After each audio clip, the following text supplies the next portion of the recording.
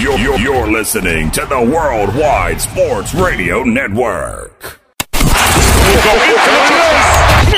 This is the MD's Fantasy Football Show with Dan Mater, giving you the X's and O's of all things fantasy on the Worldwide Sports Radio Network. Welcome back, MD Nation, to the show. You are back listening to the MD's Fantasy Football Show on the Worldwide Sports Radio Network, WWSR, and also presented to you by Belly Up Sports. As always, I'm your host, Dan Mater. Back with me again here this week is Mr. Christopher Dowhauer. How are you doing today? I'm doing pretty good. 3 more weeks, I'll be doing really good when the kickoff for training camp begins. Yeah, as of right now, we haven't been talking about a lot of news lately because there's not a lot of current news to really cover. A lot of it out there is rumors, conjecture from beat writers, what they think based on the limited OTAs, the limited mini camps that they've gotten to see, where not even everybody has reported yet. So we'll get more information as training camp comes along. But that's why we're continuing on the team profile series, so we can go through our expectations, our overlooks for each of these players throughout these teams while we're waiting for, some of these position battles to sort themselves out come training camp with some of our early on projections that will be up for you guys, hopefully by the end of the month, and will be updated all throughout the year, of course, on bellyupfantasysports.com this year. We're talking about the Cowboys, the Browns, the Panthers, and the Raiders in today's show. So there's a lot to get through with all those teams, a lot of question marks, a lot of things are going to be up in the air, frankly, as we're getting back to the beach, getting back out. The 4th is almost here, and we'll be able to celebrate finally. I think there's actually fireworks going on. Some people will actually be able to congregate in some events. So good things are opening back up as we get back to normal. But let's talk about normal, Chris. The Cowboys need to get back to normal because they need Dak Prescott to come back and see what this offense can really be. What is your outlook when you're looking at this Dallas Cowboy team? I mean, I'm really excited about this offensive juggernaut I think they put together. We saw Dak Prescott put up ridiculous numbers, especially fantasy-wise last year before he got injured. You have a plethora of weapons between Gallup, C.J. Lamb, Amari Cooper, all returning. You can see kind of unfold to the tight end position as there's different, will it be Blake Jarwin? Will it be, what's his name, Schultz? And see kind of how these things unfold. But I think this offense is prepared to be one of the better offenses. You have a healthy offensive line again. So I can't wait to see the Cowboys on offense. Defensively, we don't talk too much about fantasy-wise, but I do think it's going to be a little bit improved. They made some big moves with hiring Dan Quinn as their defensive coordinator. I don't know how he keeps getting jobs, but he did. One of the things I think he will bring to the table is make the defense a little more simple, keep it kind of more, keeping guys in front of them. Their linebacking crew is going to be ridiculous if they're healthy, and I'm kind of excited to see the Cowboys' outlook this year. Yeah, it's going to be a bend but don't break type of defense, which is really all you need to be when you had this type of Dallas Cowboy offense, but that also still bodes well for the offense for fantasy purposes because while, yes, I think they did some things that may upgrade their front seven, that secondary is still very, very suspect. I think there's still going to be more shootouts than not. So there's going to be a lot of opportunities there like there was the beginning of last year when Dak Prescott was playing for the first 5 weeks of the season where the Cowboys will still get a high number of volume. Now, let's not get it twisted. They were on pace for insane record-breaking numbers across the board last year. I'm not expecting that kind of neck-breaking pace for them this season. However, being a top 3 offense, 100% in the cards. It's why there's a lot to like about the Dallas Cowboys from a fantasy standoff. Let's talk about Dak. Let's break him down. Like I said, he was only played for the first 5 weeks of the season. During that time, he was the QB4. And what was interesting to me is while he was the QB4 during a neck-breaking record pace, as we mentioned, a lot of that was because while he was racking up the yards, he wasn't necessarily racking up the touchdowns. Dak is actually somebody who does not get 30 passing touchdowns in a season very often. Yeah, I mean that it was kind of a surprise, and the teams kind of struggled in the red zone last year to begin the season. It was early in the season though. They were able to put up points. A lot of those points were in the comebacks. So you talk about the yards. The defense was basically Swiss cheese last year, so the teams basically had to keep coming back. So Dak definitely threw the ball, but more than you expected him to in some senses. But I do expect the red zone to kind of be more effective this year, particularly having an off season and having a training camp, having Dak healthy going into the season. So I think Dallas Cowboys are going to, like you said, be definitely on the top 3 offenses. And I think that we look at this team, week in, week out, they're going to be pretty consistent to be able to score the points. Zeke seems to be healthy so far via Instagram and Vincent social media, the kind of pictures of him showing him he actually looks not like a fat jerk like he did last year. And I think that hopefully he'll have a bounce back year. Still have Tony Pollard back there. And like I said, the offensive line returning, being healthy is going to be the biggest key for, I think, Dallas in a lot of ways. Dak took some hits last year. I think now you're going to see him have a little more time. You might see that red zone definitely increase and improve as a result.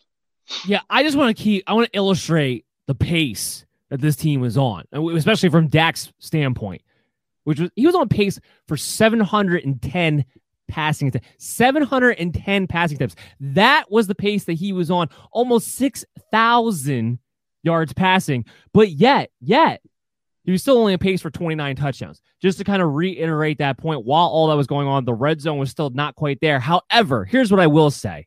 And this is the one thing that's nice about Dak when it comes to fantasy purposes to begin with, why he's a bona fide top 5 quarterback at the very least this season. He gets rushing touchdowns. He was on pace for 10 rushing touchdowns last season, something he's always been pretty good at. He's actually one of those mobile quarterbacks. He never racks up a ton of yards in his career. You go back and look, but he's very effective in the red zone. He is a type of guy who usually gets 6+ rushing touchdowns per season. I expect no less this year. I'm not worried about his injury as far as that holding him back in any kind of way. He's had plenty of time to recover. All indications are he is 100% ready to go.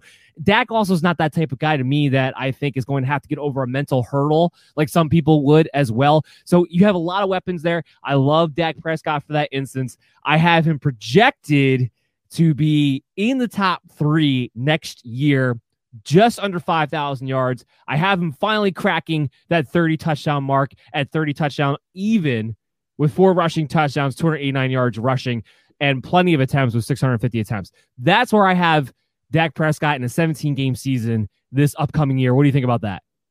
I mean, that's exactly where I kind of have in my mind. I think Dak's going to be a top 3 quarterback. I wouldn't be surprised if he maybe even goes close to number 2. I think his numbers are going to be ridiculous this year. The offense in general reminds me a lot of the Vikings back in the late 90s. And Danny Greenman, Randy Moss, Chris Carter, Dante Culpepper, Jake Reed. And you saw a team that basically you had to play single coverage on at least one of those guys. And a quarterback with a mobile quarterback like Dak, like Dante was, it opens up the opportunities for not only red zone touchdowns and rushing, but just for big plays in general. So I expect this offense, like I said, to be really, really good. I expect it to be very consistent. In their division, other than the Redskins, the defenses are pretty pathetic overall. So I expect Dallas to be Washington football team. Oh, sorry, Washington football. Yes, no, not the Redskins. I apologize. The Washington football team with their stupid name. I think that the Washington football teams may be the only team that can actually slow them down a little bit, but even that, I think, is going to be hard for them. I think Dallas is going to be a team that you want to ride their coattails as much as possible, and Dak's definitely a guy I want to get my hands on. Yeah, there's so many exciting things about this offense. The offensive line is crucial. They're healthy. Here's my hesitation with that, though. They're healthy for now. Tyron Smith, I don't know he can ever make it through a 17-game season anymore. And honestly, I think I have to put that question out for Zach Martin. But let's say this offensive line is healthy. Let's say Ezekiel Elliott, all reports are true, that he is in shape with a chip on his shoulder, ready to go. People are sleeping on Ezekiel Elliott right now. Right now, Elliott, his ADP is in that back end of the first round, just outside the top 5 running backs, actually running back 8 overall. He's still going in the first round, but you can get him late in the first round. Don't hesitate. Every indication to me means Ezekiel Elliott's going to be a top 3 running back again this season. Even last year. Let me just finish one point. I'll kick right back to you. Last year, there's been all this talk about Tony Pollard and that all of a sudden this is a committee. That couldn't be further from the truth. Last year, when he was out of shape, bad offensive line, even with Andy Dalton under center, the games in which Ezekiel Elliott was healthy, and he only missed 1 game last season, the first game he missed, that wasn't a suspension in his career, by the way, it was still a 70-30 split across. That's not a committee. Tony Pollard's the backup. I keep hearing that more and more and more, how Tony Pollard is this sleeper value and how he's going to be significantly involved. No, he's not. As long as Ezekiel Elliott's healthy and out on the field, he is the backup. This is not a committee situation. Go ahead. Yeah. First of all, the committee situation, I think the only way that materializes is if Dallas is absolutely horrible. They win 4 or 5 games, and they're, basically the Dallas is looking forward next year, maybe deciding to get rid of Zeke. Otherwise, as long as this team's in contention, to your point, Zeke gets the majority of the carries. He's going to continue to be the bell cow. He gets paid a lot of money not to sit on the bench.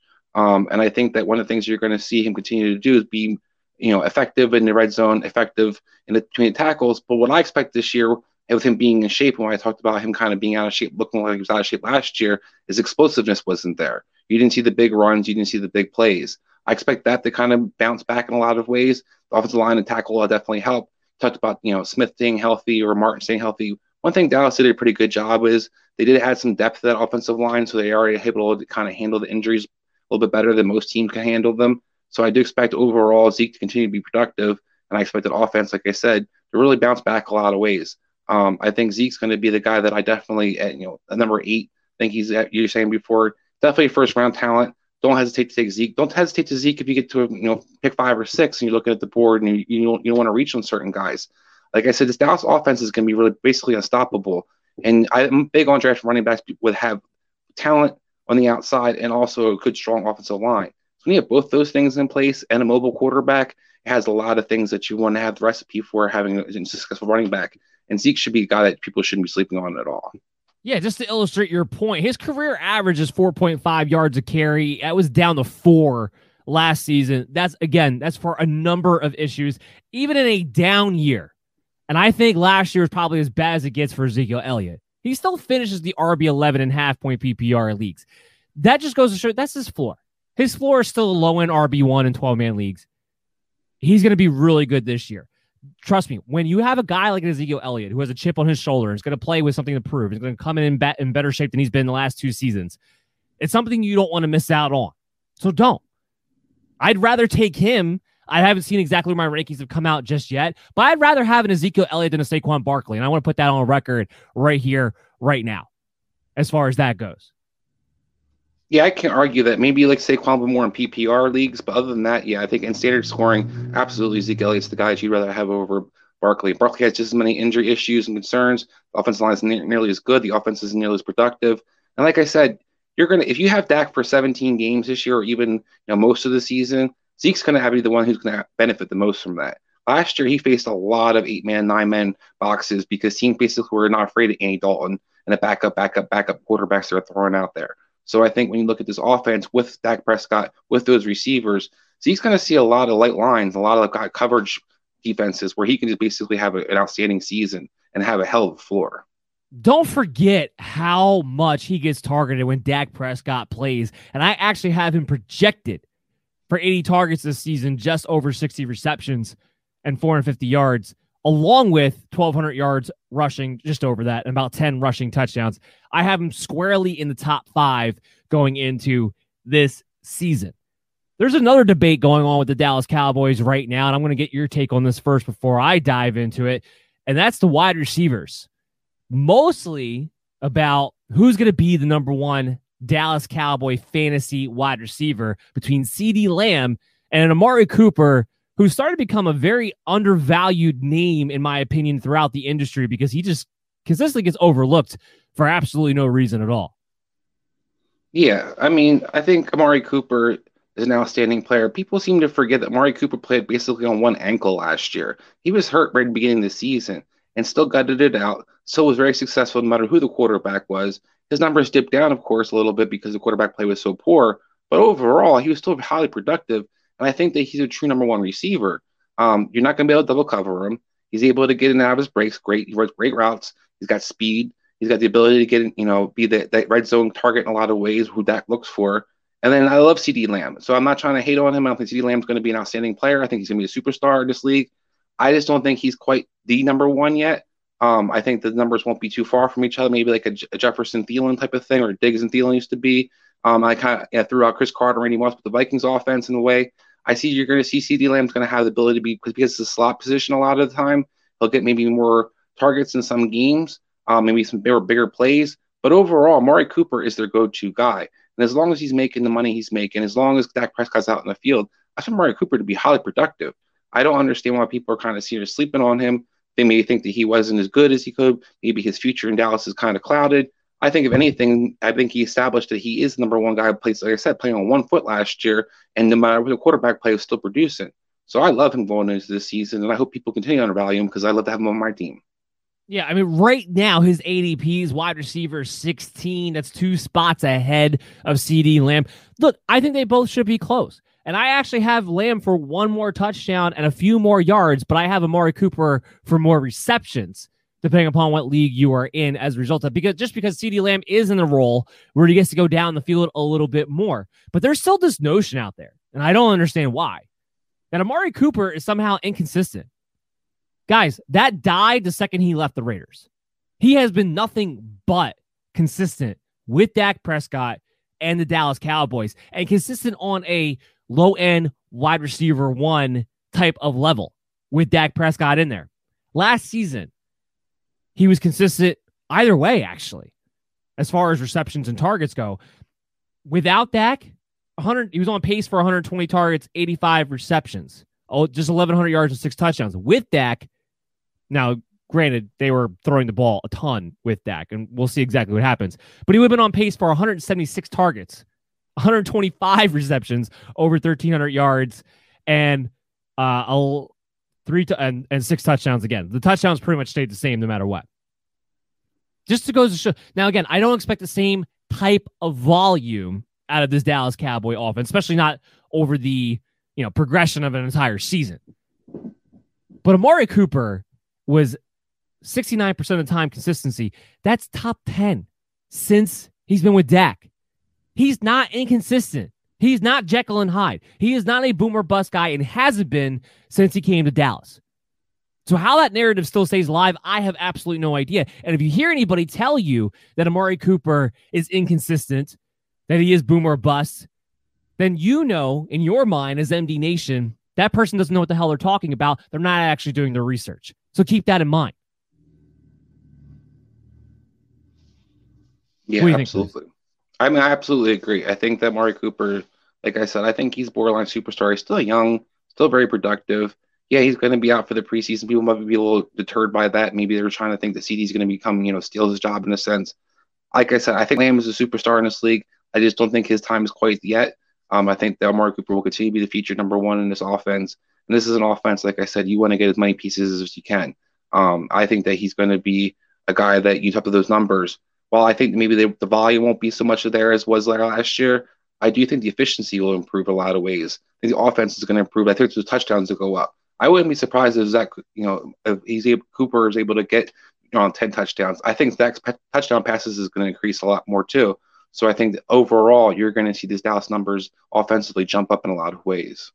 The point is this. Because he does have CeeDee Lamb and Michael Gallup to have to share from, it can limit his ceiling to some degree. But he is a solid wide receiver, mid to high level wide receiver 2 with further upside, meaning wide receiver 1 upside.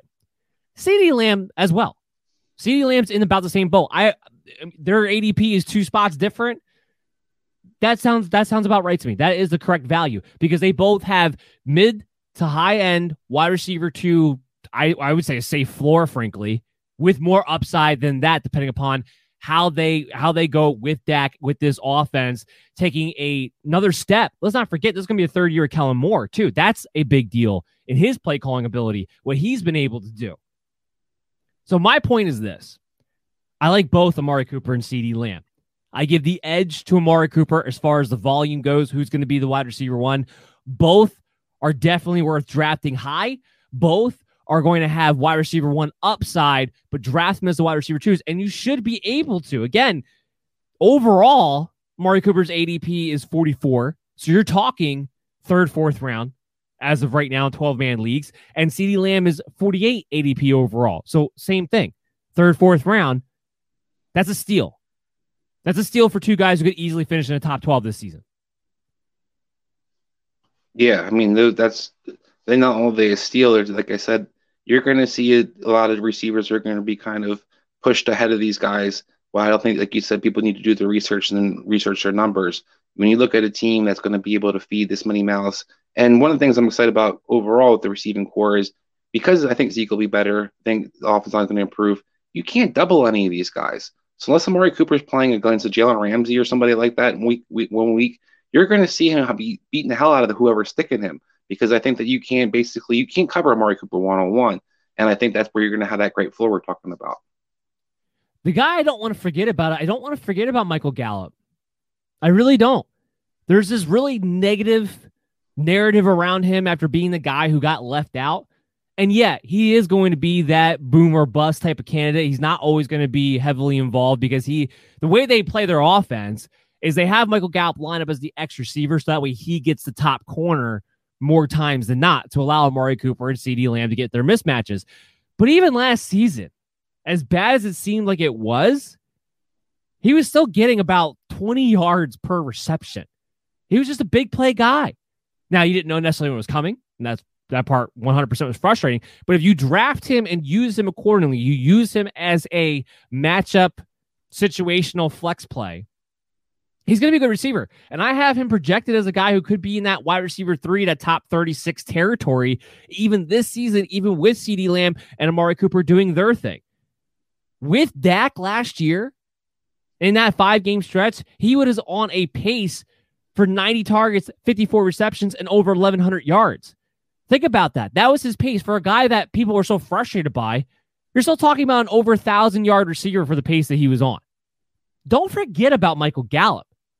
That's going to be a guy who's very much in sleeper territory for a lot of these guys. I have him projected for 64 receptions, 876 yards, and 5 touchdowns, putting him in that wide receiver 3 territory. Again, because they're in a really good offense, he does come with some upside from that as well. But draft Michael Gallup accordingly. He's there in those late rounds. He's worth the pickup as a guy that you can put into your flex play as a boom or bust threat, and maybe even a little bit more consistent as his offense continues to grow. Yeah, I mean, I think you look at his numbers and what his production can be. He's better than a lot of the guys who are second receivers on their teams. People talk about like being said about Manuel Sanders being in Buffalo, for example. I think Michael Gallup's numbers are going to destroy Manuel Sanders' numbers overall for the season. I think that a lot of teams are just people are kind of stuck in this mindset of, only 2 receivers can eat. We used to see Green Bay have 3 receivers that eat pretty consistently when they had Jordy Nelson, Randall Cobb, and Devontae Adams. So it's just something that has been done before. And if you do have a good offense and you're able to be productive, everybody can kind of be featured. And as a tip to kind of, when you play Michael Gallup when it comes, one of the things I like to do is keep in mind for a third receiver. I used to love Chris Henry back in the day for the Cincinnati Bengals because one big thing, they had Chad Johnson and TJ Houshmandzadeh. So you knew those 2 guys were getting a lot of attention. When they played a team that had a traveling one-on-one corner who I knew was locked up on Chad Johnson, basically, back then it was a superstar type Darrell Revis, something like along those lines. I looked to play that third receiver because I know that's the guy that the quarterback's been looking for. So if Michael Gallup plays, like I said, we talked about the Rams before, if you see Dallas matched up against the Rams and you see, Ramsey kind of matched up with them, it's a good week to play Michael Gallup because he's going to probably get a lot more targets that week. He's going to probably be a guy who's going to have a lot of one-on-one coverage and the guy that Dak's kind of game planning to get the ball to. So that's where I kind of advise people to look at the game script, look at the defenses you're matched up for, and that will give you some tips whether to want to play Michael Gallup or not to play Michael Gallup. If you have a good enough offense with a high enough volume, 3 receivers can eat. Now, here's where we get into what the casualty of the offense I think will probably be, and that's the tight end position. Look, I don't really care if it's Blake Jarwin or Dalton Schultz. The overall point would be this. Whoever the starting tight end of the Cowboys is not somebody you have to draft. So just put that on your mind. But it could be somebody worth keeping an eye on if you have to stream a tight end, which always has to happen every single year. Could be worth keeping an eye on for sleeper DFS purposes throughout the season. Because whether it's Blake Jarwin, whether it's Dalton Schultz, they'll have kind of a similar role. They'll get to kind of play that extra seam where they might just be forgotten about by the opposing defense because you have these receivers, you have Dak, you have Ezekiel Elliott, you have to, compensate for. So you're going to have those sleeper bust, boom potential games.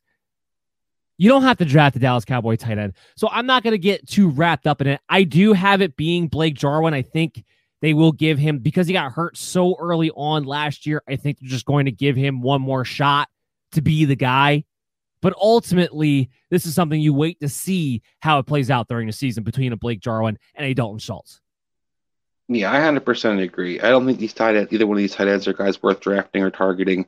I think maybe if you have a guy on bye or you're trying to stream the tight end here or there, they're guys you might consider to play. but you're really going to have a hard time projecting when they're going to be effective. Because I think the three receivers, and we talk about Zeke being involved in the passing game, it leaves very limited targets for these guys to kind of be featured. They might get some, cheap touchdowns here or there, or maybe have a big game here or there. But overall, I wouldn't expect them to be heavily involved. We also see them kind of take off more and do more once, Dak Prescott went down. I think Dak, is more aggressive, particularly on the outside, than, Andy Dalton was, or I forget the rookie kid they tried to throw out there for a couple weeks. They really basically guys were just captain check down guys looking for the time to dump it off as quickly as possible. And that's where you saw tight ends be more effective and utilized a lot more. I think when Dak's out there, you do see him basically try to use the receivers as much as possible, or Zeke, and I think that's what you're going to continue to see. So those tight ends, they may have a little bit of value here or there, but they're not somebody I necessarily care about having on my draft board at all. Yeah, agreed, 100%. Let's move on to the Cleveland Browns. And there's a lot of things to talk about the Browns, but the main thing that we have to kick off this segment with is the Browns with and without OBJ. Now, when it comes to Baker Mayfield fantasy purpose-wise, unless you're in super flex leagues, I don't know how much interest anybody should really have in a Baker Mayfield. We saw him play at his ceiling last year, which was in the second half of the season, and he was still QB 17. He's a QB2, with or without OBJ. This offense is built around the running game, and one receiver can be fantasy relevant. It's essentially what it boils down to. It's a very good team.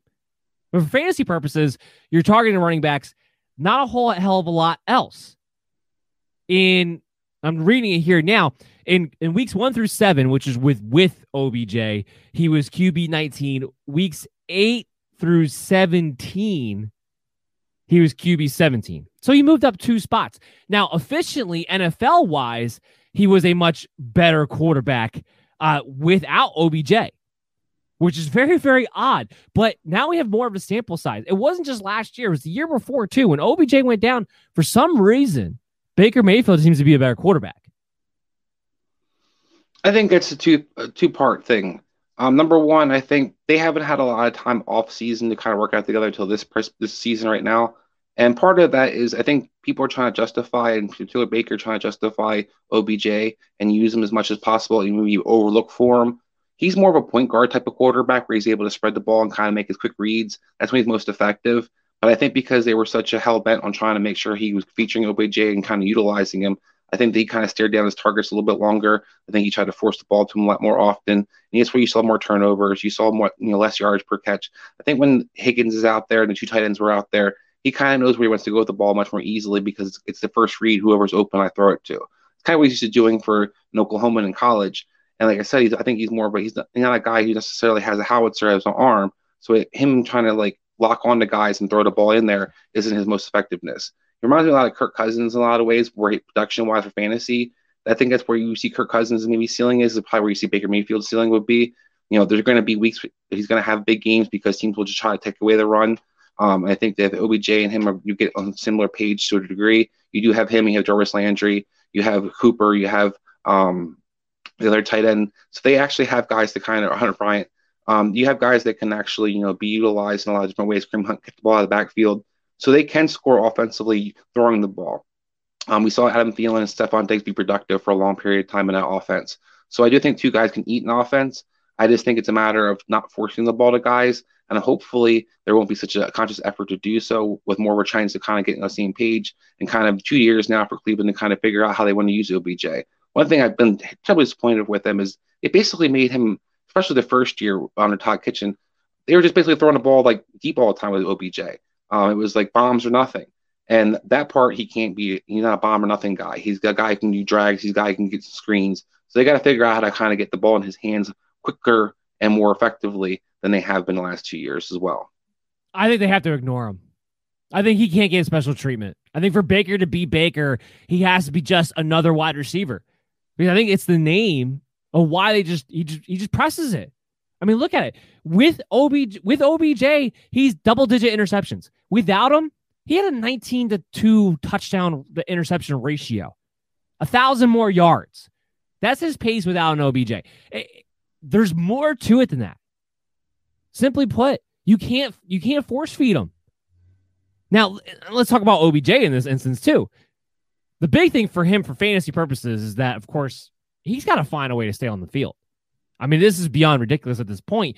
He's pretty much living off of a reputation from 2017. That's the last time OBJ was actually any good for fantasy football purposes. Now, he's the ultimate wild card. He really is. Because you could get him late because no one's excited about OBJ because he's such a wild card as it is. But there is a scenario because of his talent, and I do believe he's still very talented, that he could be a league winner for you if he's able to just emerge, if him and Baker are able to stay on the same page. I mean, we've seen Stephon Diggs and Adam Thielen with Kevin Stefanski perform very, very well. There's no reason that an OBJ and a Jarvis Landry shouldn't be able to do the same thing. But until this point, that hasn't been the case. And even in Jarvis Landry's situation, he's not any good unless OBJ's off the field because he doesn't get targeted until OBJ's off the field. So we have to see a fundamental change from Baker Mayfield with OBJ before we can really accurately know exactly what to expect out of this passing attack. 100% agree. I also think we need to see what the coaches are going to do. One of the things that when Vikings did struggle with both the receivers involved was when Stephon Diggs was only playing the outside and Adam Thielen was only playing in the inside the slot. And what you need to see Cleveland kind of do is switch that up and move it around a little bit, which the Vikings figured out eventually too. And that's why they were able to kind of get both guys involved more often. Diggs can play the slot, so could Thielen. Same thing with OBJ and Landry. You got to kind of move those guys around. They can't be stationary. They can't always be the outside receivers.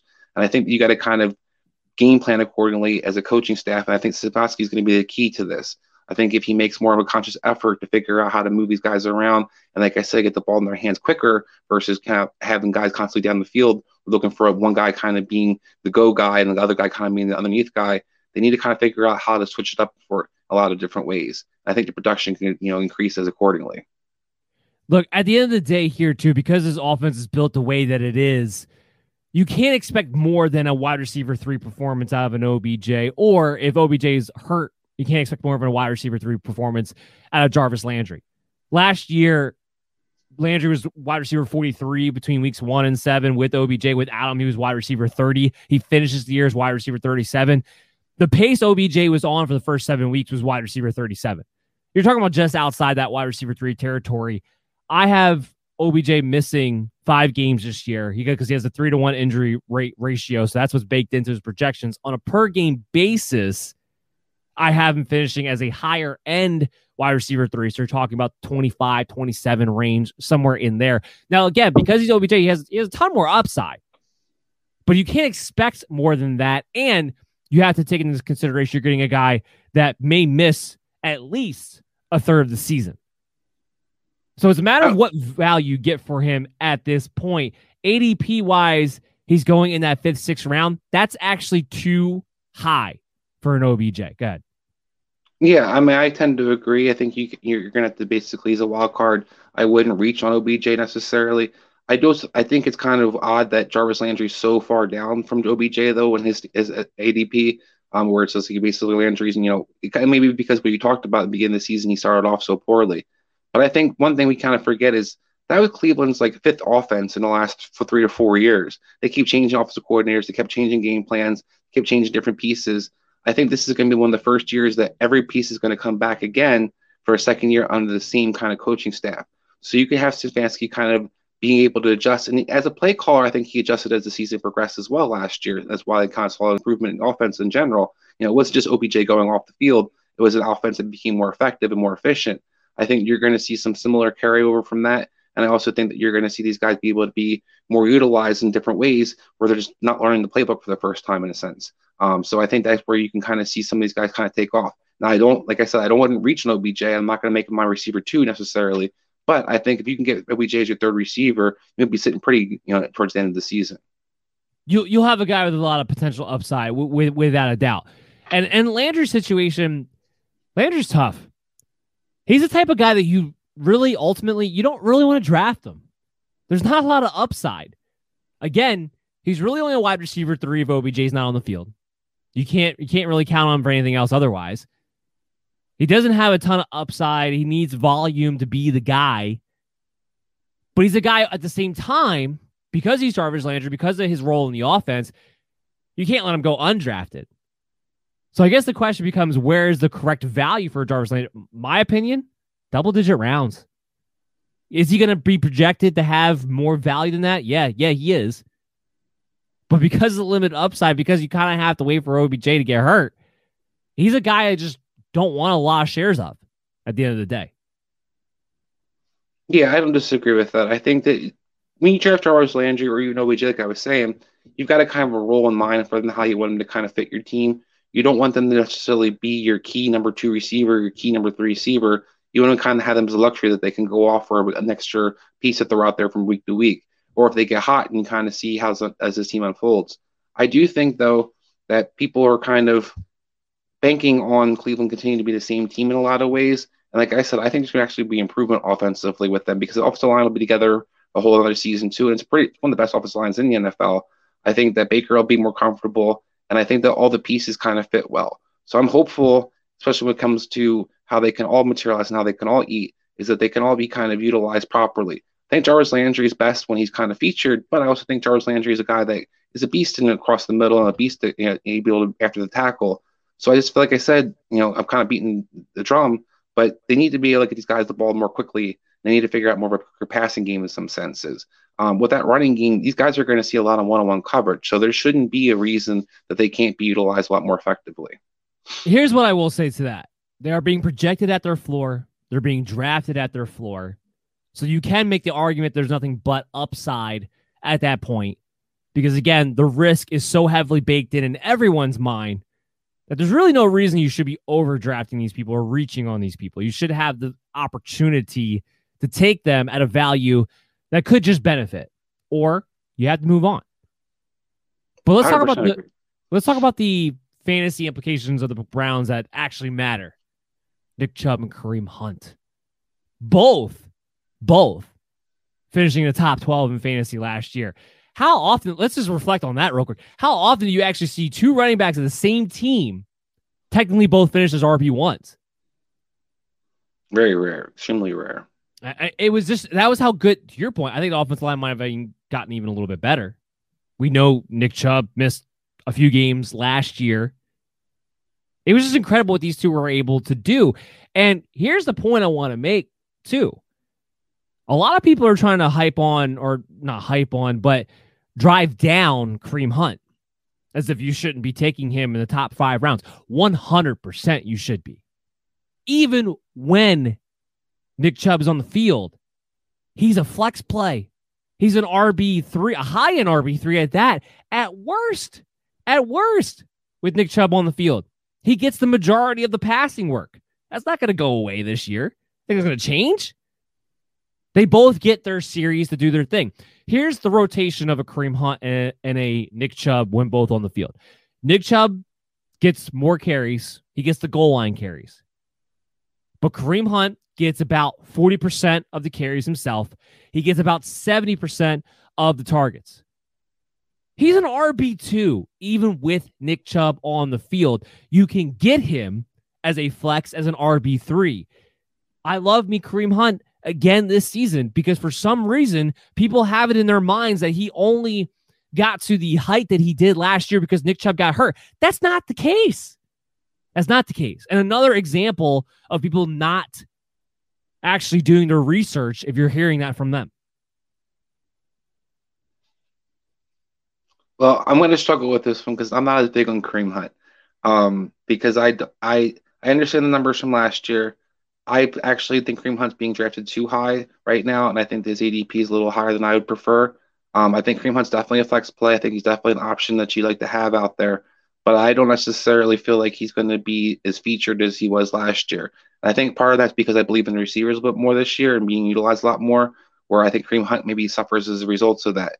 But if you go on an argument that offense is going to be exactly what it was last year, then I can't debate. I think Kareem Hunt could be just as effective. I just kind of think his offense is continue to evolve, and they're going to need the receivers because the receivers were basically putrid last year. So I think they depended on the running backs for everything. And I think that's where it's going to maybe a little bit of a change, but maybe not. But for me right now, Kareem Hunt's a little too rich for my blood. With Nick Chubb last year from weeks 1 through 3, Kareem Hunt was still an RB12 with a healthy Nick Chubb. getting over 40% of the carries, getting over 70% of the targets. With Nick Chubb out from weeks 5 to 8, RB10. Didn't change that much. Again with Nick Chubb, weeks 9 through 17, the rest of the way, RB19.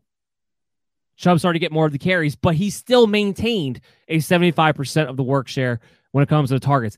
I do not see a significant change when it comes to the usage between Kareem Hunt and Nick Chubb at all, period. All of that adds up to Kareem Hunt is an RB2, even with Nick Chubb. Now, the reason I'm harping on the Kareem Hunt side of this thing is because Nick Chubb's an RB1. I don't think there's any argument to be had there one way or another. He is an RB1. He is a top 10 running back. He is a superstar. And if Kareem Hunt were to get hurt himself, or if Nick Chubb were ever to take over a full workload, he would be a top 3 running back. We know Nick Chubb is fantastic. We know he's going to be great.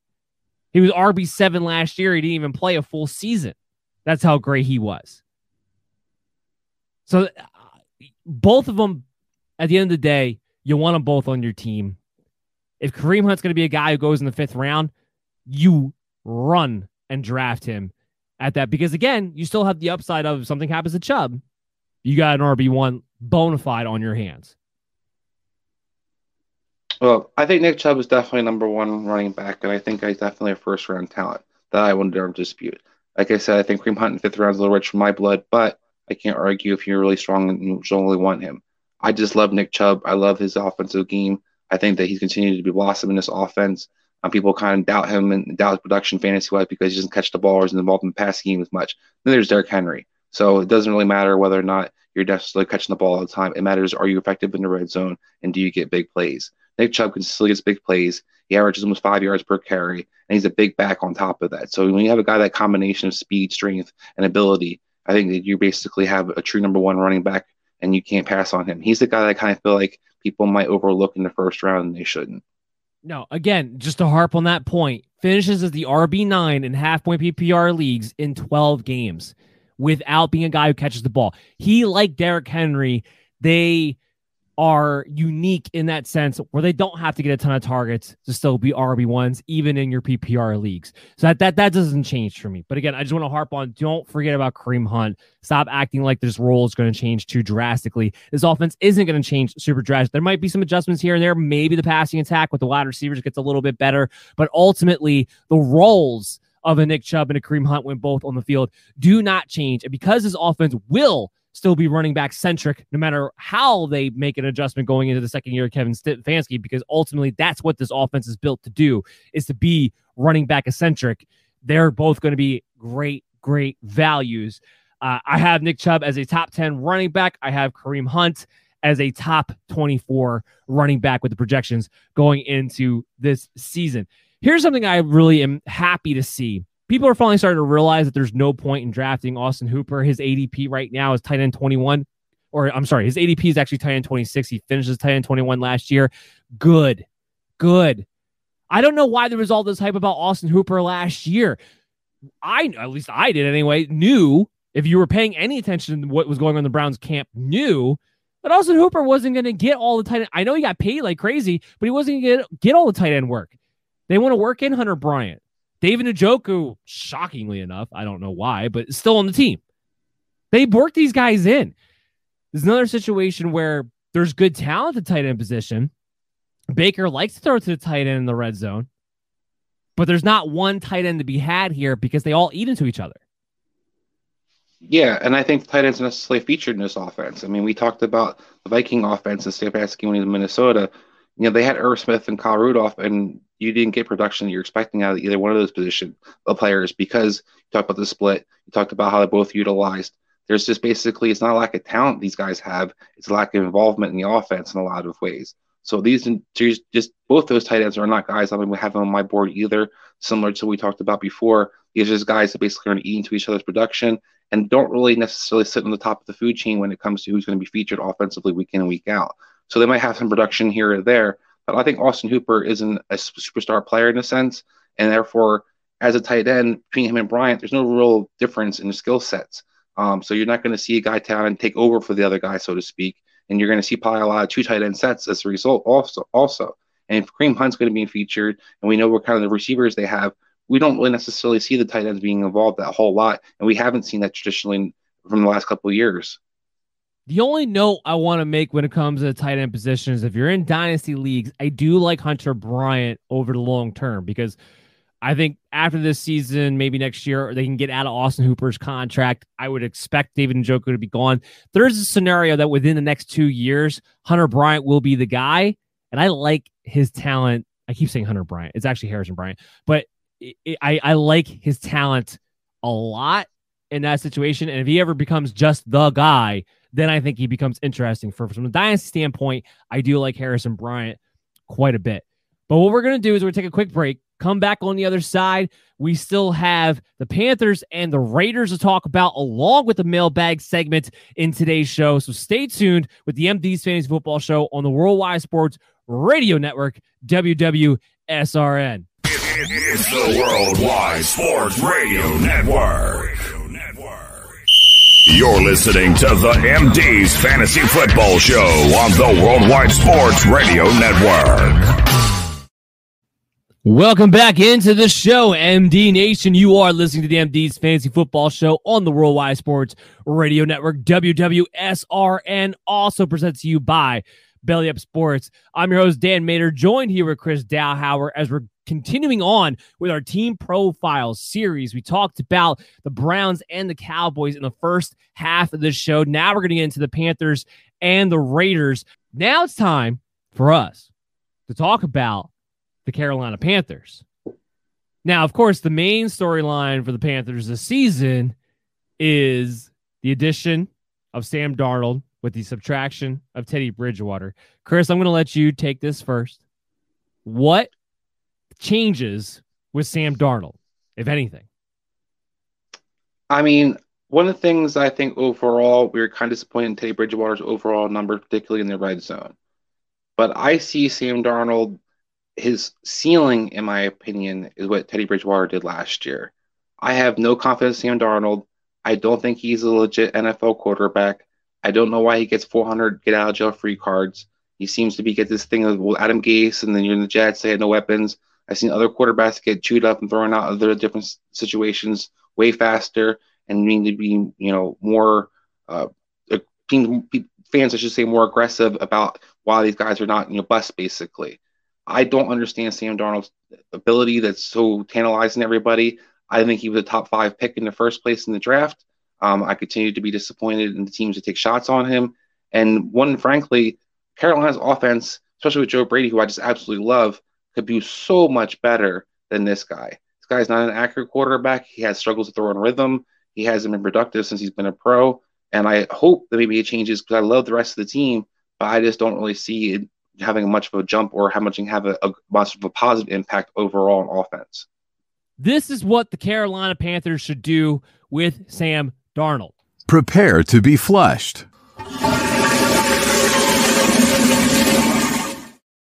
Flush him down the toilet, send him out, get him out of your team, just like you would in a waiver in your fantasy football league.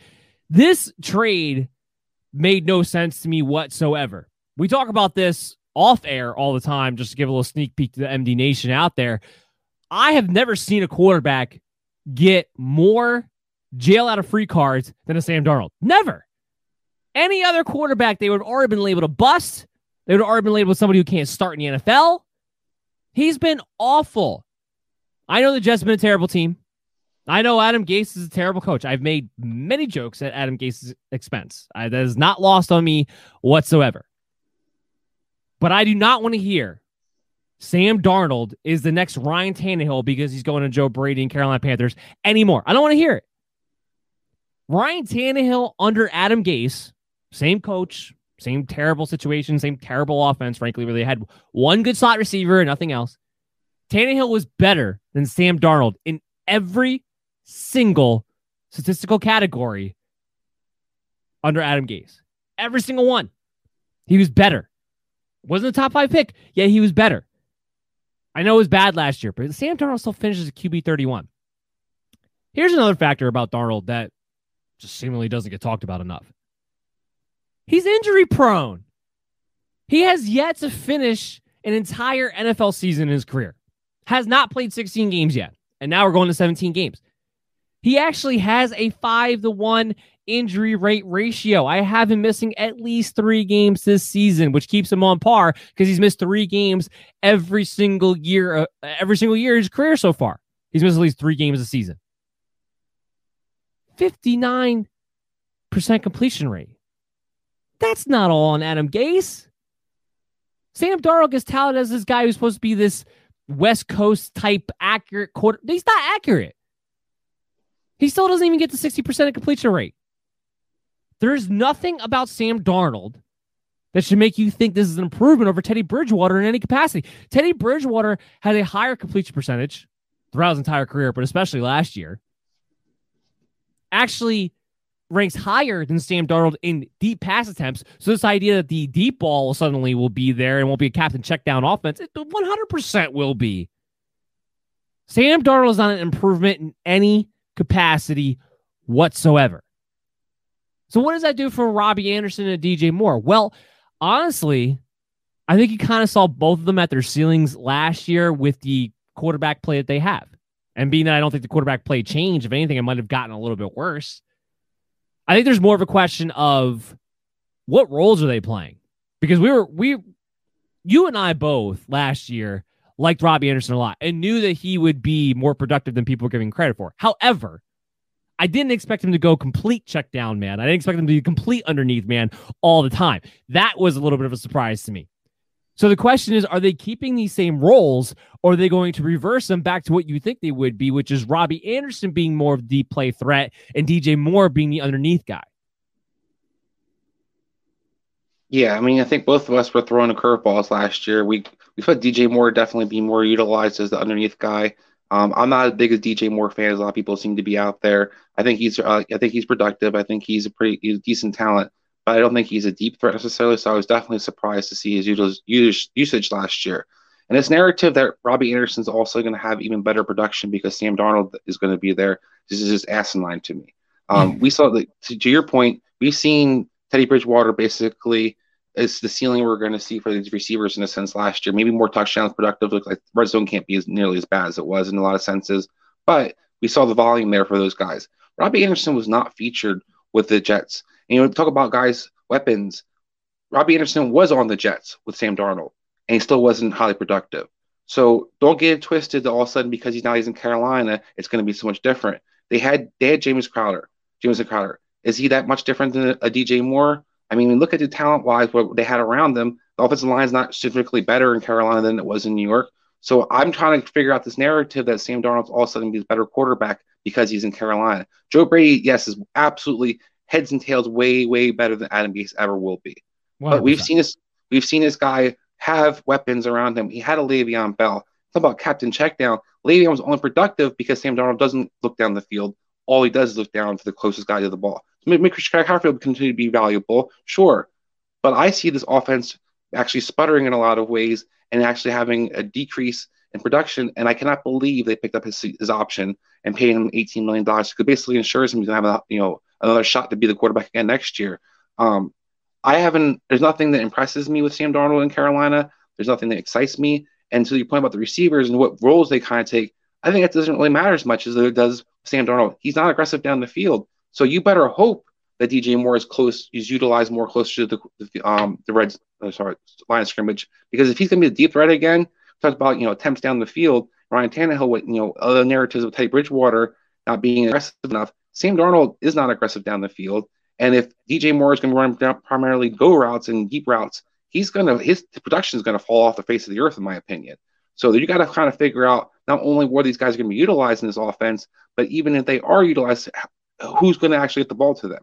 So I'm really, really curious to see this offense in general. And I'm kind of sad because I think Carolina had a lot of things going for themselves in a lot of different ways. And like I said, I love Joe Brady as a coordinator.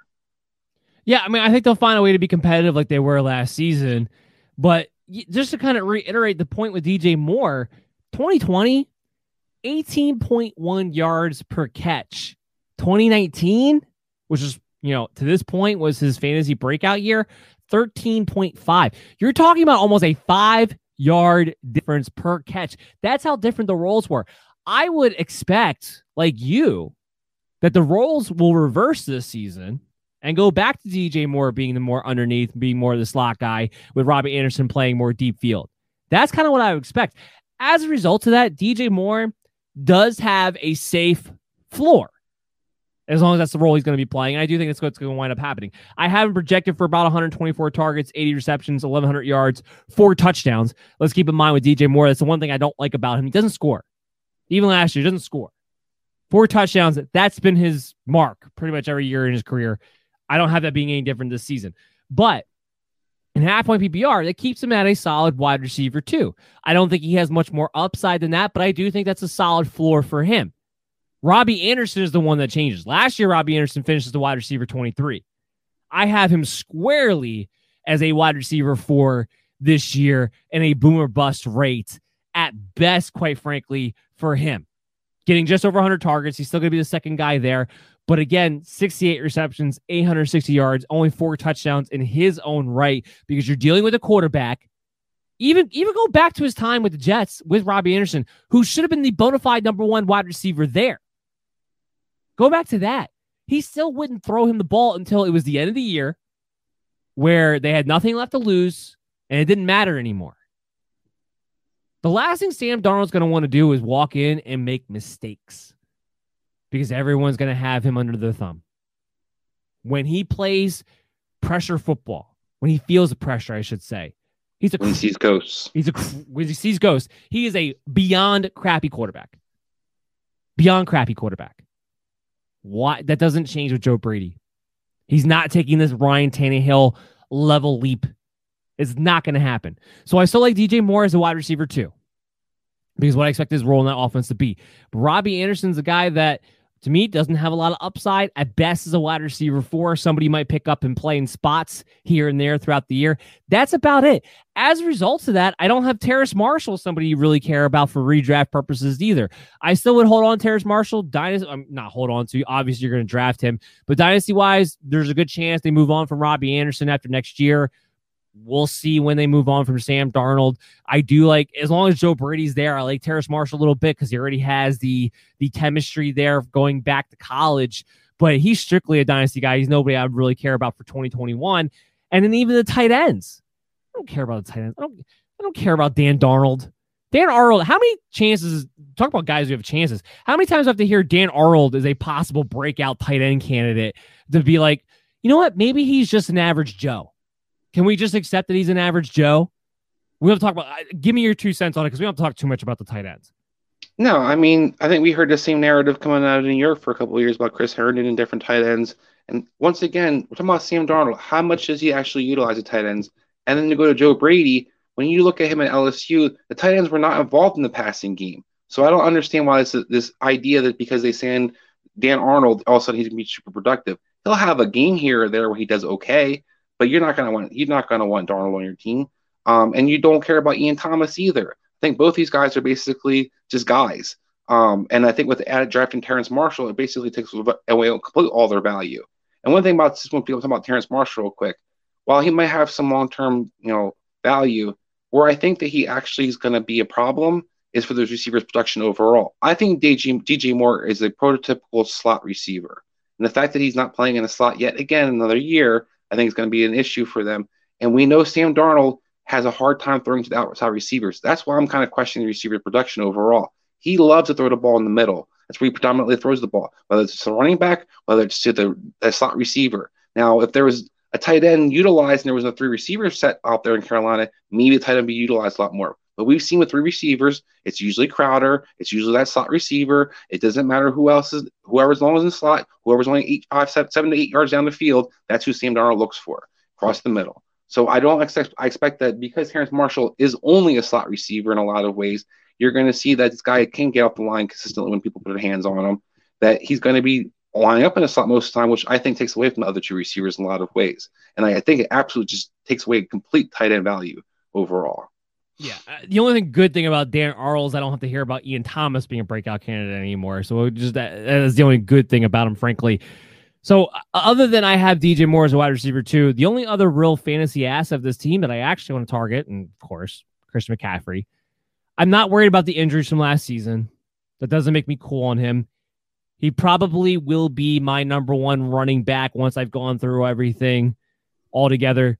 Talk about Sam Darnold. I know he'll check the ball down. It's Christian McCaffrey on top of that. So I don't care who the quarterback was. Christian McCaffrey will get his targets regardless, but especially emphasize with a guy like Sam Darnold at the quarterback position. I'm not worried about Christian McCaffrey losing any kind of significant work share with the drafting of Chuba Hubbard or coming off of an injury. He's a bell cow guy. Even last season, when he was trying to come back too early and he was working his way back and he came back later on in the season, he still got 90% of the work in that game where he wasn't 100% healthy. And Mike Davis was playing really well up until that point, and he still got that much workload in that game. When Chris McCaffrey's out there, it's very, very difficult to take a guy like that off the field. And I think that's what it winds up boiling down to. That's why, look, even if he goes from 90% of the workload across the board to 80% of the workload across the board, he's still an RB1. He's still going to be phenomenal. He finished the lowest he finished was top 6 running back in his 3 games last season. RB2, RB6, RB2 in the 3 games that he played last year, which were sporadic throughout the season. He's going to be phenomenal. There's no real reason in my mind to be afraid of Christian McCaffrey, drafting him as number 1 overall. The great thing about him is because he's so involved in the passing game, his floor is through the roof. And unlike an Alvin Kamara, he still gets more carries than he does too, especially in the goal line situation. So Christian McCaffrey's great. Sam Darnold, the only thing I would say that's positive about Sam Darnold is that it still emphasizes McCaffrey getting the ball checked down to him. Yeah, I think it's the only player he definitely doesn't impact in a negative way. Christian McCaffrey is the number 1 player on my board. I think he, by far is the most productive, best floor guy. You talk about a guy who can do everything out of the backfield, whether it's running, catching, and is always going to be featured. Whether or not it's going to be 90% or 80%, to your point, if you're out there, you're getting the ball in his hands. So he's going to have his touches, and that's all I care about. I don't care if he sits there and some other guy pass protects once in a while or some other guy gets to get a 1-yard run. I wanted to see Christian McCaffrey when it matters, and when I think he's going to be out there, he's going to be utilized. Otherwise, it's Joe Brady's no moron. They're paying this guy a lot of money. They know he's a mismatch on any linebacker, any player out there that matches up with him. And to your point, Sam Darnold will always check the ball down. He'll look for Christian McCaffrey, and the running game's not going to go away. Joe Brady's not afraid to run the ball. So as you talk about those numbers, it didn't matter when Christian McCaffrey wasn't even fully healthy. He was still highly productive. And I don't expect this to change in any kind of way. Chuba Hubbard's a nice little insurance policy that maybe you're not as, is putrid in a sense. You have more explosiveness still in that backfield if he were to go down with injury or need to be limited a little bit. But overall, Christian McCaffrey is the guy that you want and is going to be the guy I think I'm taking number 1 on my board. 100%. There's really nothing else to talk about with Carolina. So let's move on to our last team that we're going to talk about today, the Las Vegas Raiders. The Las Vegas Raiders. I'm not really excited to talk about the Raiders, honestly. But, Chris, go ahead. You look at the Raiders. You look at Gruden. You look at their situation. Their abysmal offseason. What jumps out to you? Can I just say that Gruden reminds me of Sam Darnold at quarterback, where I just hate both these guys? Where it's just like, why are you in the league still? Yeah. Yeah. So my big thing with the Raiders is I think Derek Carr has a decent floor because the volume will always kind of be there. Other than that, the upside is where you're just kind of scratching your head on this team. You have a prototypical true RB1 built back, and then they go out and sign Kenny Drake. We've already been annoyed in the past about watching people like Jalen Richard be used. We watched Doug Martin get used. Signing Drake just makes me kind of nervous about what Jacobs' value is going to be. Add the fact that they just basically dismantled their entire offensive line. Most of their interior guys are all gone. And add to the fact that you expect who to step up in the receiver position. I keep hearing, well, Henry Ruggs won't just be a go guy. He'll be more featured in different ways. They won't just have him run deep routes all the time. Why do you believe that? Number one, when has John Gruden ever utilized a speed receiver effectively in his history of ever being there? He was good when he had Tim Brown, Jerry Rice. He's good with Joe I was just about to say, Richards. when has he ever not used a veteran wide receiver? Keyshawn Jensen, exactly. He's going to use his veterans because they run the routes he wants them to run. And we told you last year, or I'm sure MD's show had told you last year, Henry Ruggs is a bust, and don't expect that he's going to be this great superstar player that everybody tried to build him to be. He's not Tyreek Hill. He's not some kind of explosive guy that's going to great with the ball in his hands. He runs poor routes. He's a glorified Marquise Godwin. I'm sorry. No, good when you were right the first time. I think that when you talk about a guy who can maybe have some big plays here or there, sure. All he really does is open it up so Derek Carr can check the ball down. And this offense in general is going to be, I think, hard to watch because I think the offensive line really significantly has been reduced. Trent Brown was, a beast. I think when you look at guys that they lost, I look at their tackles, they kind of play with Anthony Good and stuff like that. Let's see what they can do for a full season. I'm not impressed with the offensive line. I don't like what they did at the receiver position. I don't like what they did at the running back position. I think they just cluttered everything. And this is a team that basically, if Jacobs falls into my hand the right value, I would take him. Other than that, I'm not trying to touch this team for the most part because I don't know who's going to do anything from Darren Waller. Sorry, I apologize. Darren Waller is also a star player and has a great ability. Tight end will be utilized in a lot of different ways because Derek Carr is going to look across the middle. But overall, I don't know how you actually guess who's going to be good. Because anybody see Nelson Aguilar being the number one receiver for the Raiders going into last year? Nope. So, I have no idea how you're going to project who's going to be the top receiver for this team because I think week in, week out, you're going to see a change. And that's kind of how they're built. Vegas doesn't really feature a guy other than their tight end position. And I think overall, this offense, this fantasy-wise, this is going to be kind of annoying, if anything else. Yeah, it's just frustrating across the board watching what they did this offseason, dismantling what was a very good offensive line. Yes, it was a costly offensive line, but now you don't really know what to expect. This offensive line is not going to be as good as it was last season. They didn't really make – you're hoping Henry Ruggs, you're hoping Bryan Edwards takes a step up because really you added John Brown in, which at this point in his career, I don't know how he would be different than what you got out of Nelson Aguilar a season ago. Honestly, here's what I'll say about Derek Carr.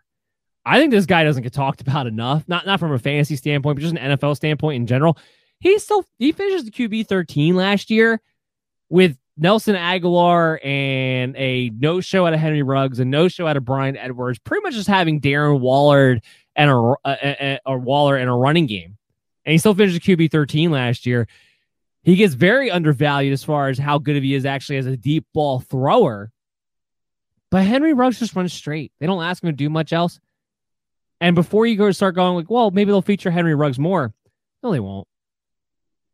You know why? Because they signed John Brown. And again, it goes back to he plays the veteran wide receivers. That's the guy he goes to. John Gruden doesn't develop anybody. Name me somebody he developed. Nobody. It's only veterans. Nobody develops under. That's why I want to be excited about Bryan Edwards.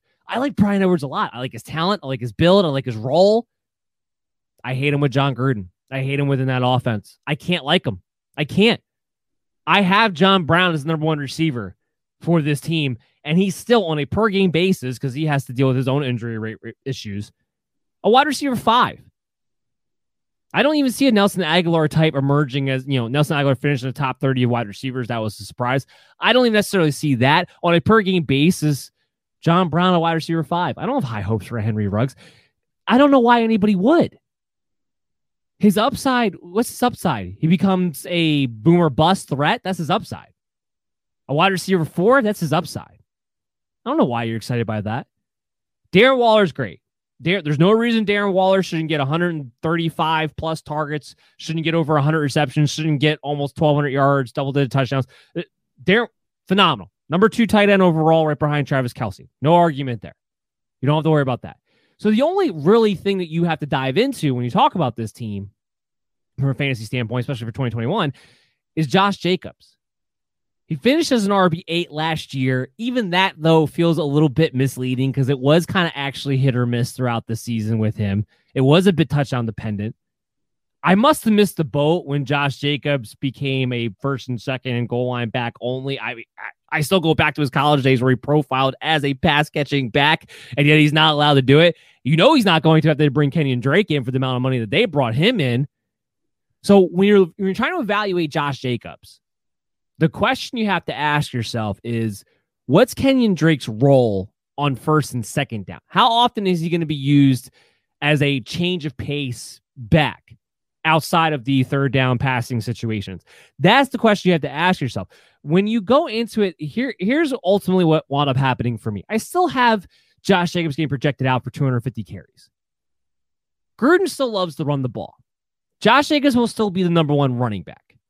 So in some senses, I think we've gone hating the Raiders so much in what they did this offseason, and rightfully so, to really hating Josh Jacobs. And when I break it down, even if Kenyon Drake is involved in a very annoying, significant way, Josh Jacobs still has a very good floor. He still has a mid to high end RB2 type of season in front of him.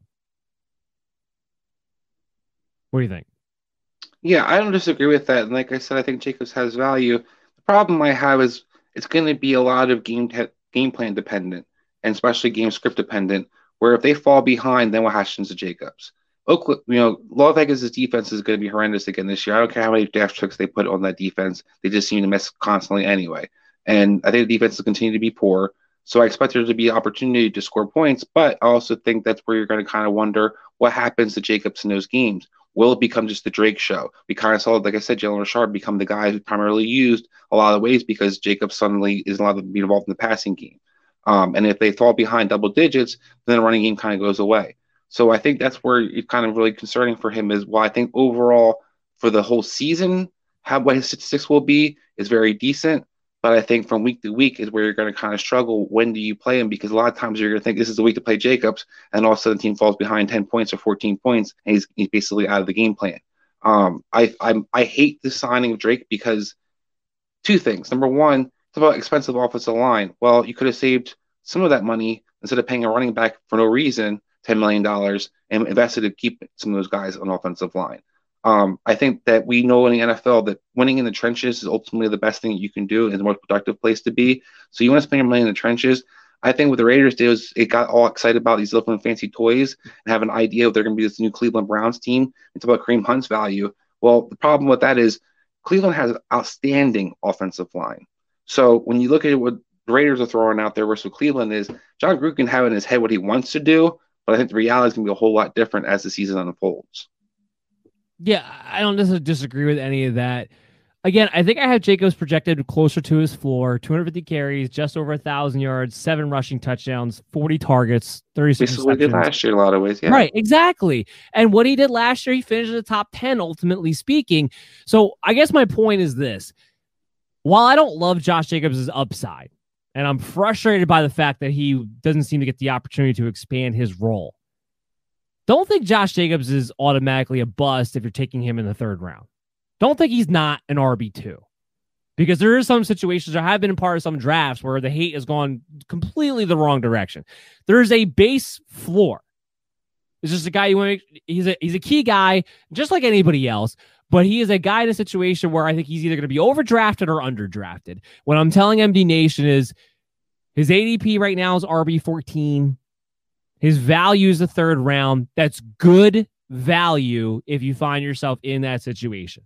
He does belong there. Don't think you're taking a guy that's going to be a mistake or an overreach at that spot. He's going to have that. And then Kenyon Drake in his own right, I actually, on a per game basis, he winds up being that RB3, RB4 mix. Now, his upside will be strictly tied to Josh Jacobs' health, which for the most part, Josh Jacobs actually managed to stay pretty healthy throughout his career thus far on a pretty heavy workload. He's going to be somebody worth drafting. If you have Jacobs, I'm good with you having Kenyon Drake as a handcuff. He's one of the few handcuffs I think is worth spending the draft capital on if you're going to go that route to begin with. And he's going to have that kind of value. But again, his upside will be tied to Josh Jacobs, even in half-point, full-point PPR leagues, because even in the passing attack, the Raiders really don't throw the ball unless they absolutely have to. So Drake isn't somebody, he's not a James White, in my opinion, where you could take him in the 6th, 7th round and play him as a flex guy with a floor. But it'd just be interesting. It just keeps Jacobs' ceiling limited. That's essentially what this happens. But don't think he doesn't have a floor. That's pretty much my synopsis when it comes to Josh Jacobs this season. And I hate the Raiders. I hate John Gruden.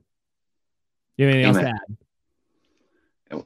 What happened to Mayock? Because he's just horrendous. I don't think right now. Here's what I'm going to say this real quick before we get into the mailbag segment. I don't put a lot of this on Mayock because I get more and more convinced that Gruden's just running the show and Mayock's just there to take orders. I don't know how much Mayock really gets to say about anything.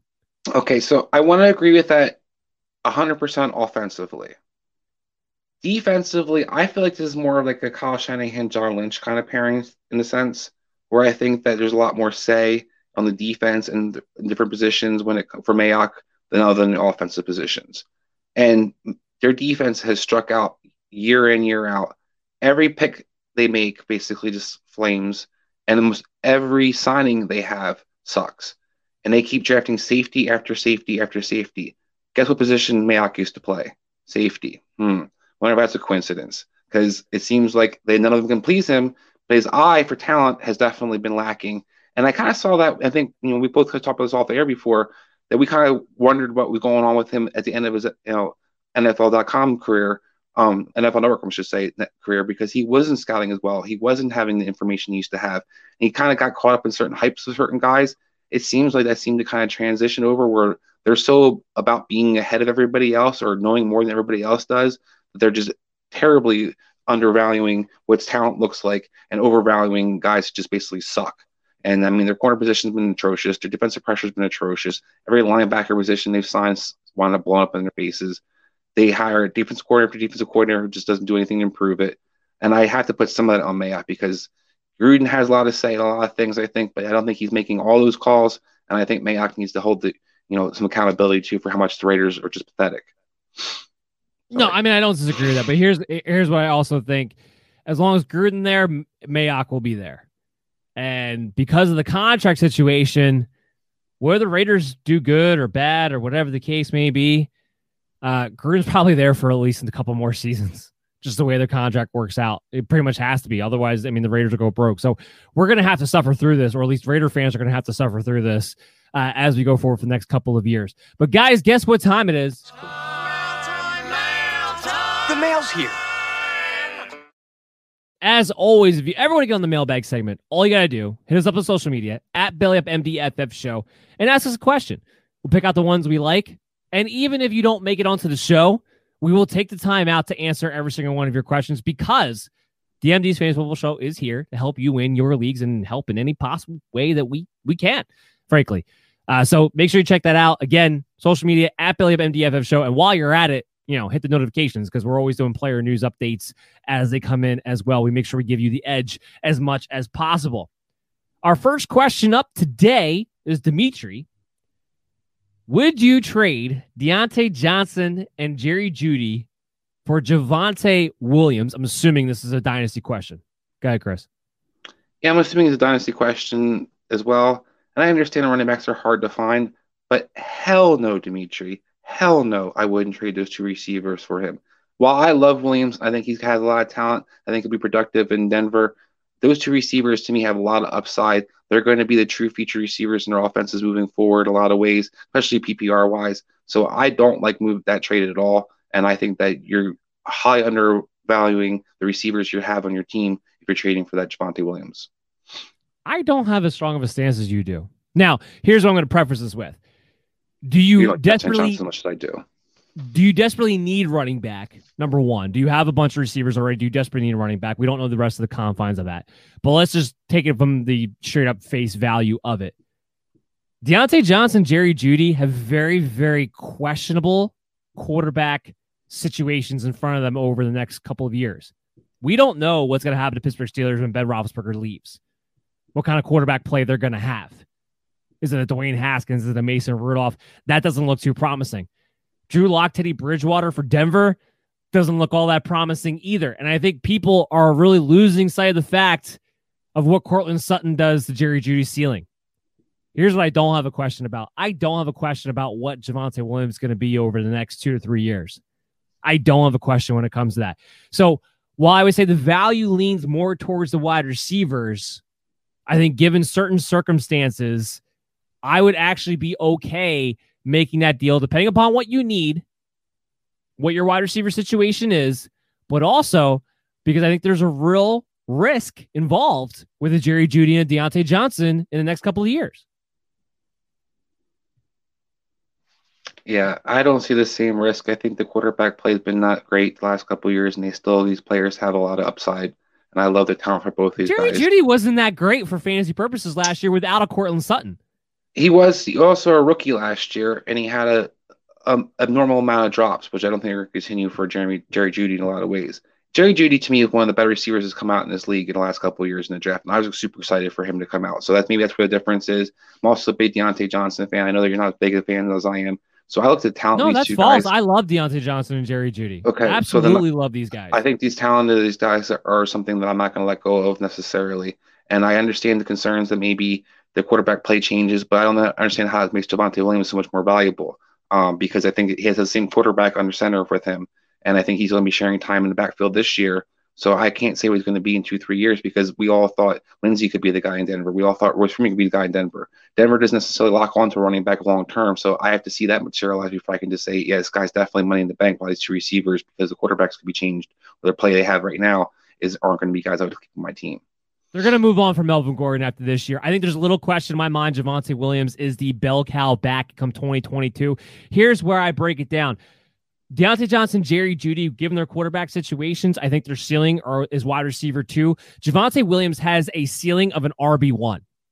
And that's why I would consider this deal from that standpoint. So, again, it just depends. Let's move on to the next question, though. Michael, half-point PPR, Amari Cooper or Robert Woods? Yeah, so that's a tough one, but I think I would go with Amari Cooper for this one because we talked about earlier in the show, Amari Cooper is a true number 1 receiver in my book, or at least a receiver 2. I think Woods has his kind of inconsistent moments. We get to still reminds to see how Stafford and him will kind of get along. Will it be the same kind of pairing he had with Goff? I think that kind of remains to be defined and untold in a sense. While I think that's pretty clearly that Cooper is Dak Prescott's primary favorite receiver to throw to and will continue to be. Yeah, I lean towards Amari Cooper as well. I just think he has more of that wide receiver 1 ceiling than a Robert Woods necessarily does. Because the thing about Woods is that last year he had the most touchdowns really of his career. He's not a touchdown guy. And even though I like the Stafford addition, Amari Cooper has finished top 10 receiver multiple times with other receivers, with Dak Prescott, with the Cowboys. There's a lot of things to like about both of them. I would lean towards Amari Cooper, but I do think they're going to be very, very close to each other this season as well. I would lean a little bit more towards Amari Cooper in that Dallas offense because here's where my one tiebreaker would be. The Rams defense is actually good. The Rams are not going to be in a situation where they're going to have to come back from behind or be in as many shootouts as the Dallas Cowboys. So ultimately, I think there's more volume for a Dallas offense for Amari Cooper than there will be for a Robert Woods. And that will wind up being the tiebreaker between the two. Next question, Jason in Dynasty, what tight end do you hold on to out of Adam Troutman and Gerald Everett? I kind of couldn't believe that this was a thing. Go ahead. Who would you hold on to? Well, I think why it's a thing is because people have seen success from the tight end position in Seattle. Having said that, I think it's Troutman. I think maybe people are questioning whether or not Drew Brees being gone is going to all of a sudden just, hurt the pass game and tremendously. I think it actually can improve the passing game a lot of ways.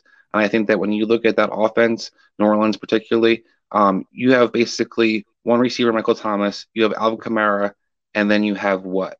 So I think there's definitely a void there for Troutman to kind of step up. While you have in Seattle, we saw Lockett, we see DK Metcalf, and even Lockett had a hard time being consistent last year. I can't bank on having Everett be consistent. Tight ends might have big weeks here or there, but I would not think long term I would be handing on to Everett over Troutman.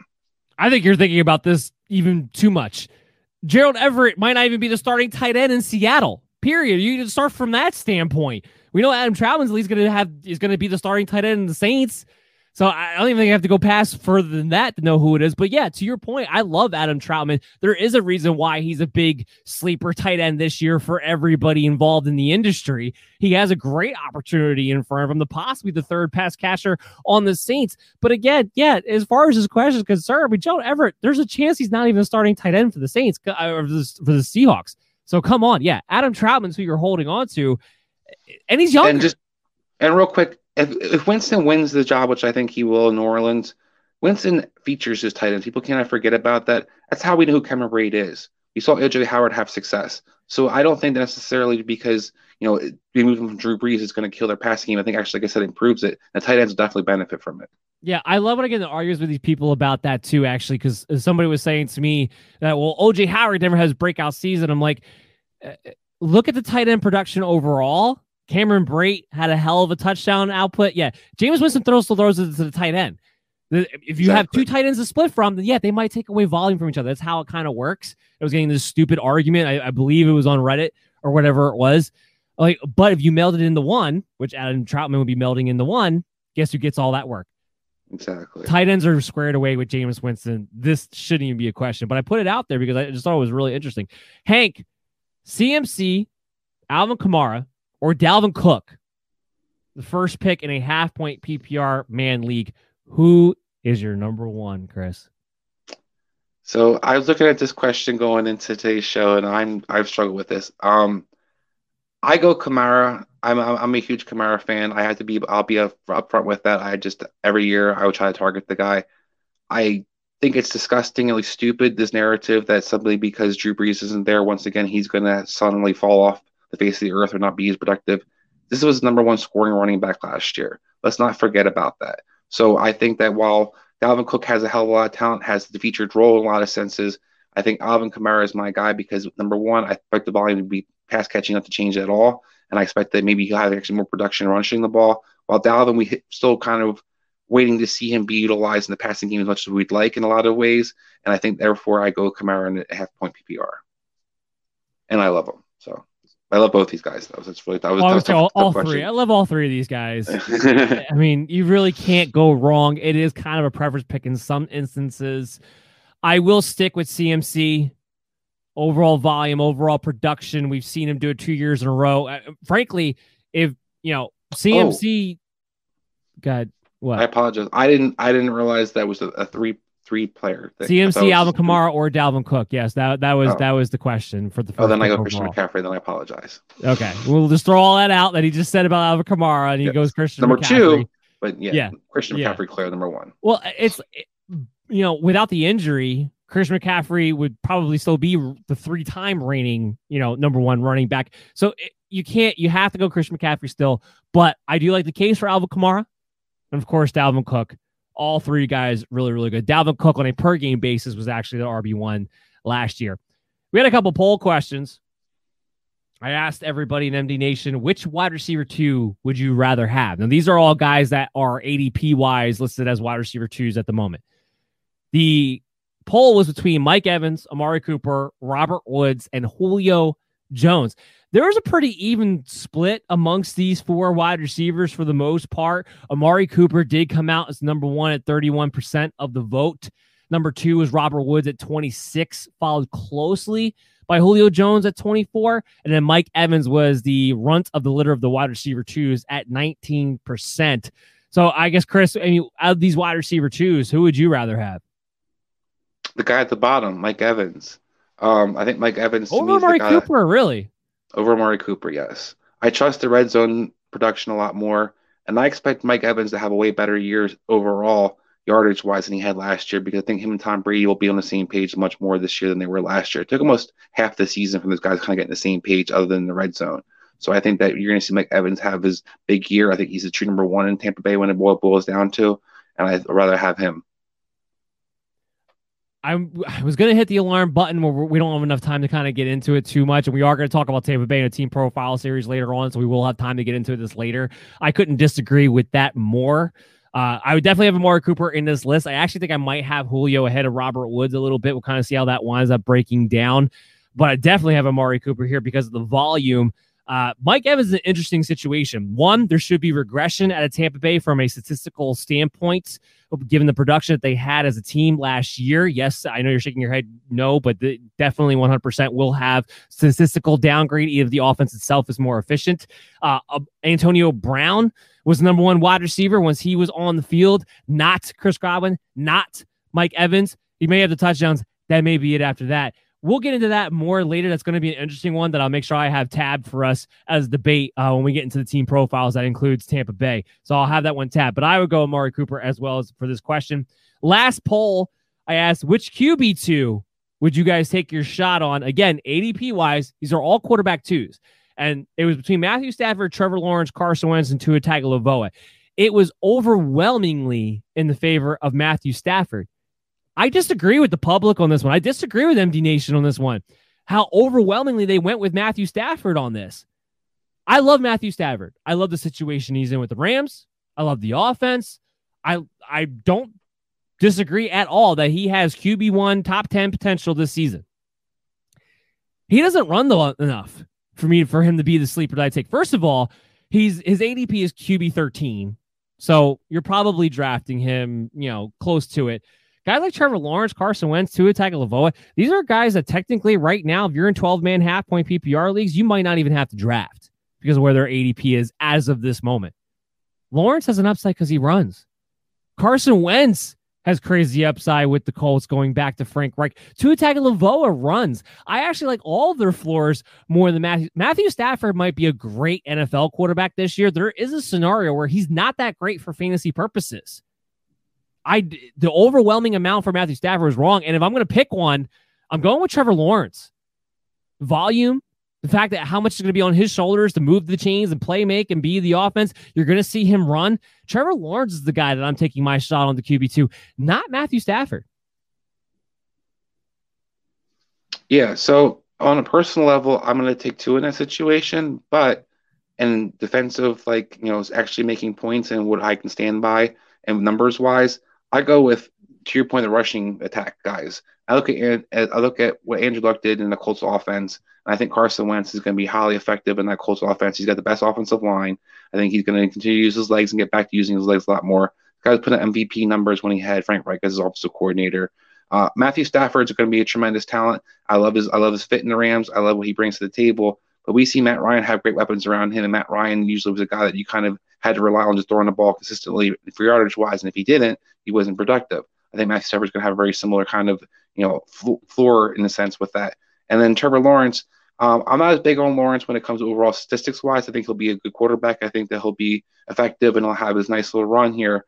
But I think that when it comes down to what I expect him to do week in, week out, I think he'll kind of be all over the place. I want to see what that offense is going to be in general, in a sense, if he's going to be utilized with his legs as much as I hope he is. But I kind of still question that's going to be the case. So for me, I would definitely, personal level, I go Tua because I love what he has in place. I love Tua's talent. I think he's one of the best guys in building throw the ball. I loved him coming in the draft, but I understand when it comes down to numbers wise, I would look at Carson Wentz because I think Carson Wentz has shown you he's done it before. And you look at this Colts offense, what he has in place, he should be highly productive. Yeah, I like all that as well. So we're going to close down the show here. Hope you guys all enjoyed it. We'll be back in 2 weeks. Going on a hiatus, going on vacation. We'll enjoy myself. We'll be back. And then when we come back, not that first week back, so I believe that's July 17th off the top of my head. We'll have one show that week, continuing on. And then after that, we'll be up to 2 a week until the regular season. And then from there, we'll be at 5 episodes a week. So a lot of MD's Fantasy Football Show coming. We'll continue on the Team Profile series in 2 weeks on the Worldwide Sports Radio Network, WWSRN. Signing off today. I hope you guys all enjoyed the show. Everyone have a great weekend. Have a great 4th of July. And have a great summer. We'll see you real soon. You're listening to the Worldwide Sports Radio Network.